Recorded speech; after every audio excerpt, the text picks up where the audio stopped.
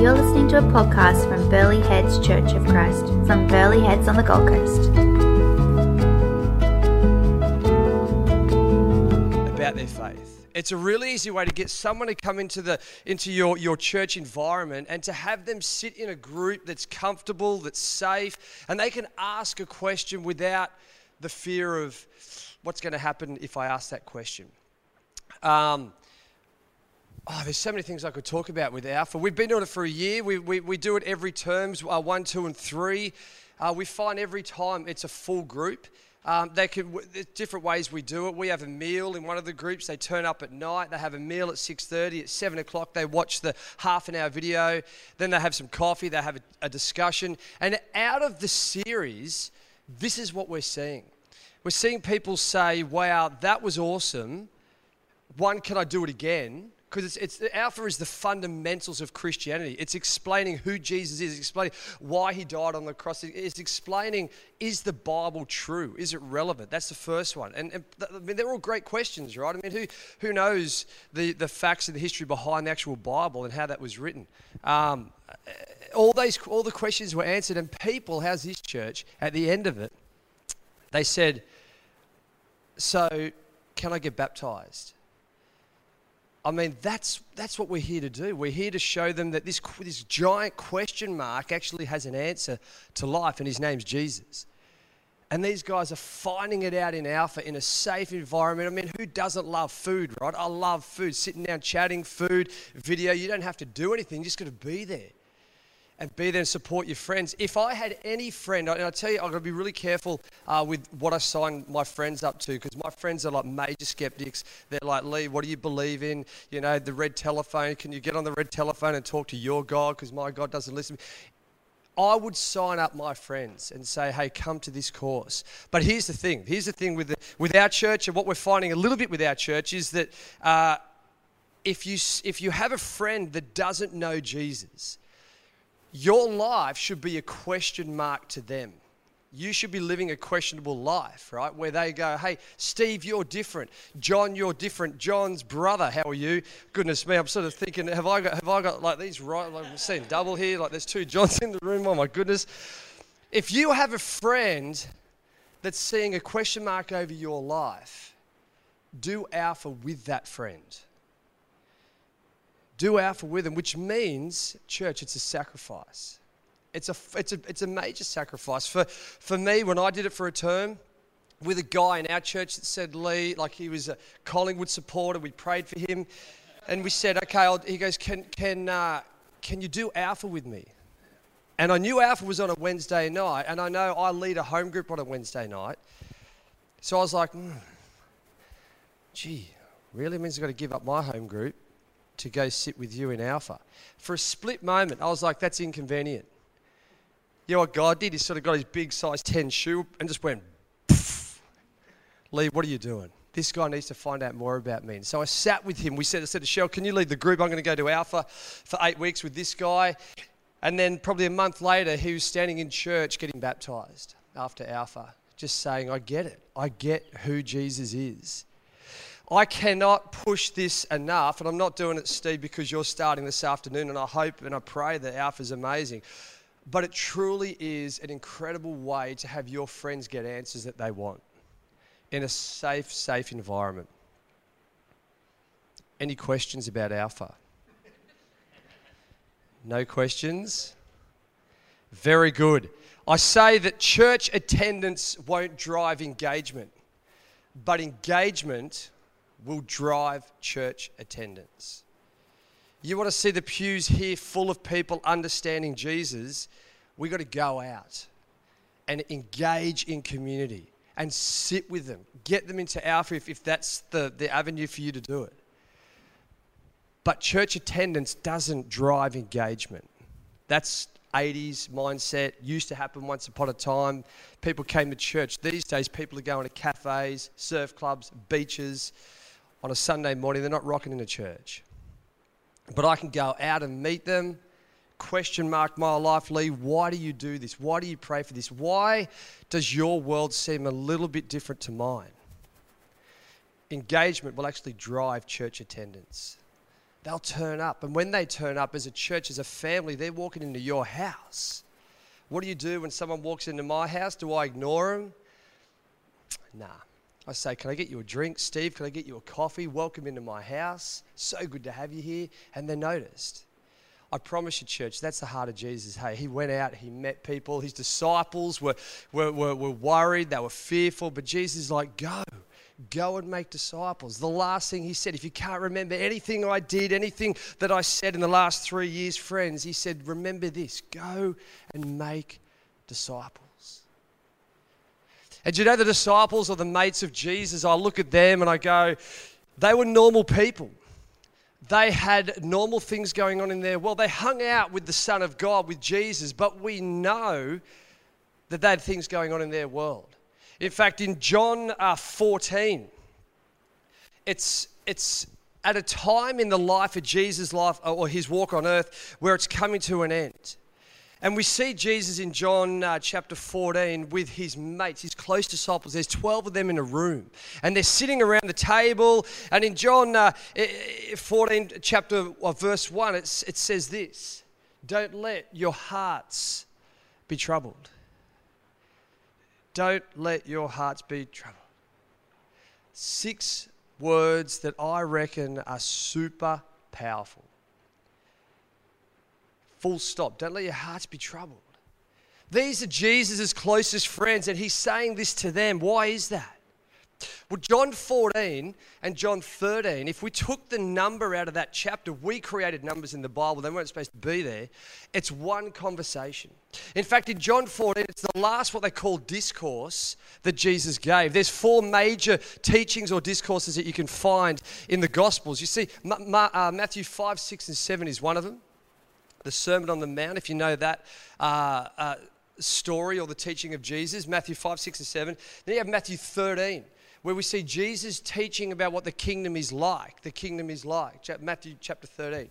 And then the third discourse or teaching that Jesus gave, and it's recorded, is in Matthew 24. It's also in Luke 21, and that's when Jesus is talking about the end times, and that's written down too. But this one is different. John 14 is the longest recorded teaching of Jesus. It's also a private conversation. You see, Jesus' public ministry is done, it's finished, it's over. No one has access to Jesus now except his 12 disciples.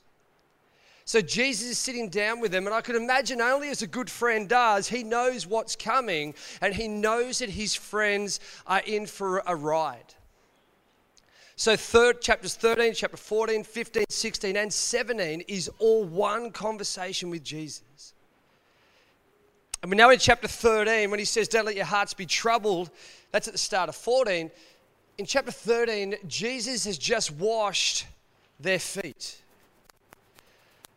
He then turns to the group around the table, the 12, and he says, hey, I'm going to dip this bread in some juice here. I'm going to hand it to someone. And the person I'm going to hand it to is going to betray me. Imagine that table around the dinner, like, so that everyone's looking. It's not me. It's not me. You know the story, right? He dips it and he gives it to who? Gives it to Judas Iscariot. And he exits the building. Now there's 11. Seriously tense moment around that table. He then says in chapter 13, guys, by the way, I'm going to leave you. I'm about to go. And where you go, you can't follow me. In fact, he says in verse 36 of chapter 13, Simon Peter asked him, Lord, where are you going? Jesus replied, where I'm going, you cannot follow me, but you will later. One of their friends has just left the room. Jesus said, I'm about to leave you as well. And then he turns to Peter. Peter, the spokesman, the outspoken one, the leader of the pack. Jesus, what are you talking about? You can't go where you go. We're going to go as well. Jesus, we love you. Come on, guys. Jesus, we love you. And Jesus turns to Peter and he goes, Peter, hold your horses. You're going to deny me 3 times. Nah, Jesus, that's not my heart. No, Peter. You're going to deny me 3 times. That's in one chapter. That's one conversation. So you can kind of get At the start of chapter 14, Jesus says, don't let your hearts be troubled. There would have been some tension, some confusion, some, what the heck is going on, Jesus? What are you saying? Where are you going? Don't let your hearts be troubled. Do you know what I think about that line, don't let your hearts be troubled? And I think for us, for you and I, that sentence, that one sentence is so relevant to all of us. Setbacks, defeats sometimes, circumstances that are totally out of our control, that we didn't see coming, that causes us to have a troubled heart, happens. Maybe it's happening at the moment in your world. There's something that's going on that nobody knows about, but it's causing a troubled heart.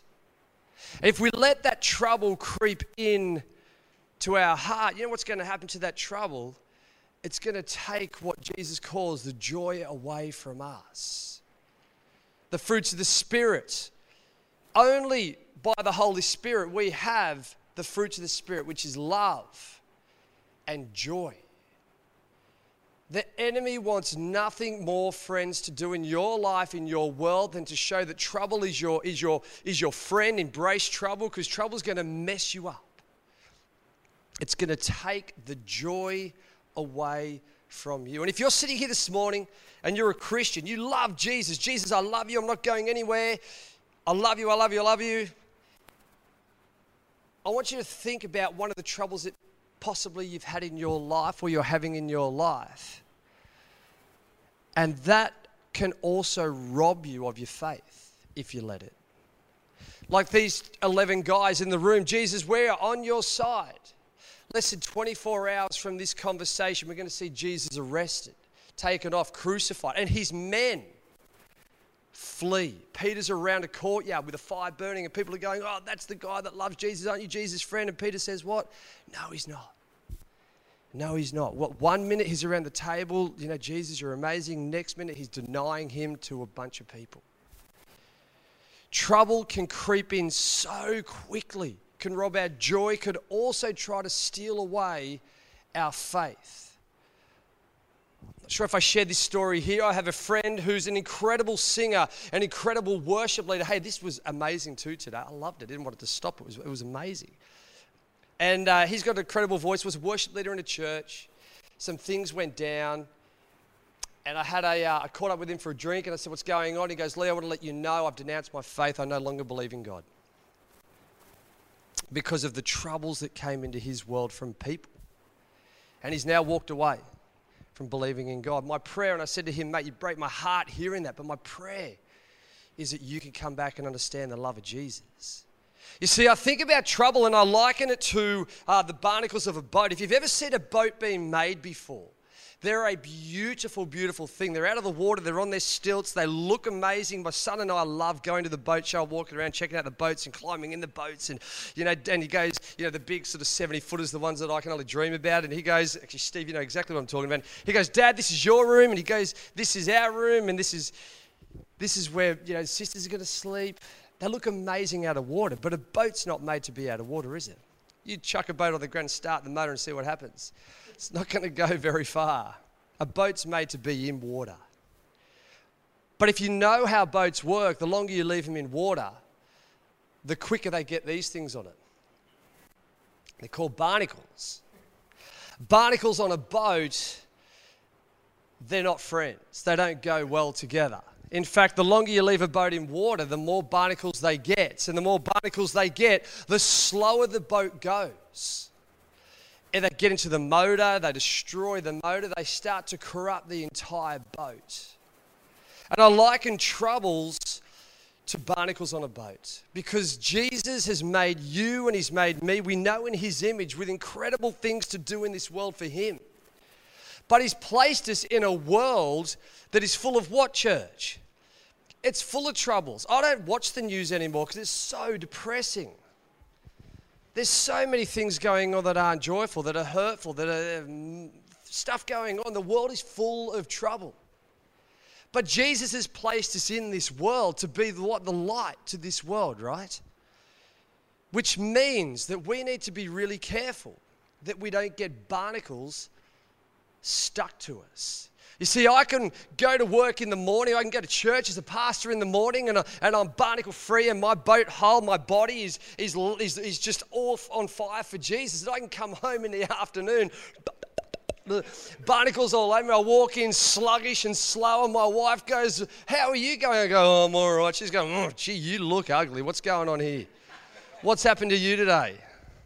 You got too many barnacles on you." I'm like, "Yeah, you're right. I actually let the world attach itself to me too much." People, we all have things going on, troubles in our world. It could be as simple as, I didn't want that red light. I can let that attach it to me really easy, can't I, hun? Red light, I hate red lights. I got to stop. And I look at a boat and I go, the barnacles on the boat, they're not supposed to be there. And the only way you're going to get rid of barnacles on a boat, you've got to pull it out of the water. You've got to take it out. You've got to remove it from its environment. And then you've got to get a scraper or a high-pressure hose or both sometimes, and you've got to start scraping away the hull of the boat. And it takes time. It takes a lot of time. You've got to scrape, you've got to gurney it, you've got to spray, you've got to scrape. But eventually what's going to happen is the hull of that boat is going to get back to its original form. The things that were on it that were slowing it down are now removed.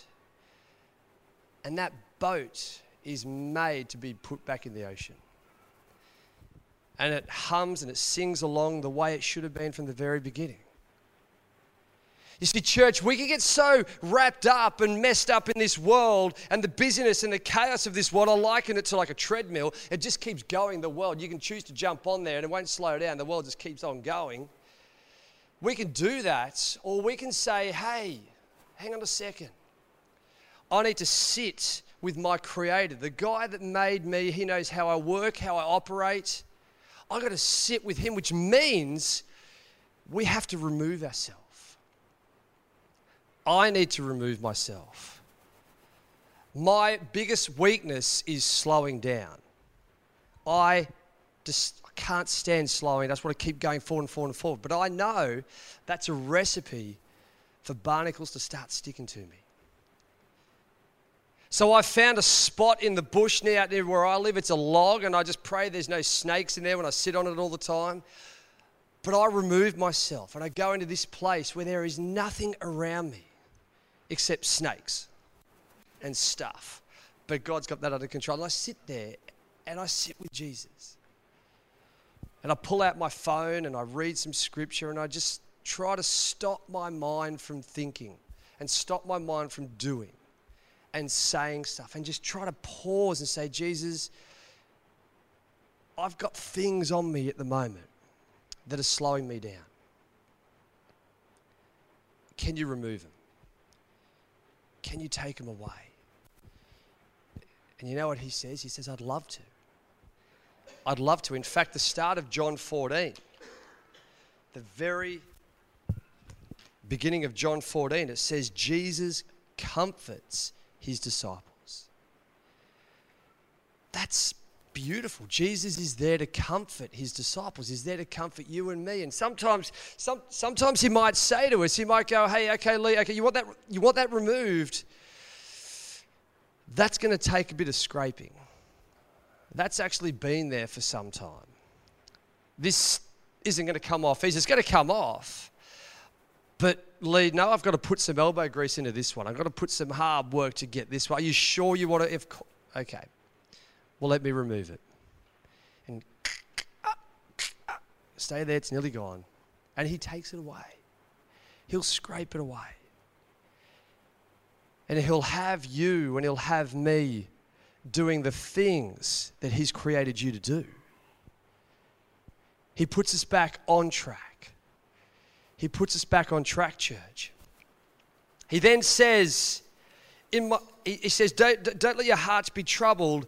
Trust in God, also trust in me. That's an interesting line because they have spent every moment with Jesus the last 3 years, but he still has to say, trust in God and also trust in me. They were there when Jesus turned water into wine, and they were there when Jesus healed the paralyzed man. They were there when he fed the 5,000, the men, but not including the women and children. They saw that incredible miracle happen. They were there when he raised Lazarus from the dead. They were there when he rubbed mud in the guy's eyes and he could see again. They were there through more than what was recorded, we know in John. So many more miracles, they were there with Jesus. But the very next sentence, Jesus had to say, trust in God, trust also in me. And we know, like I've said just before, they flee. Within 24 hours, they're gone. Their trust, which was so evident in the room, was fleeting the next day. And I think as human beings, it's very easy to put our trust in things that we can see and smell and taste and touch and hear. It's so easy to do that.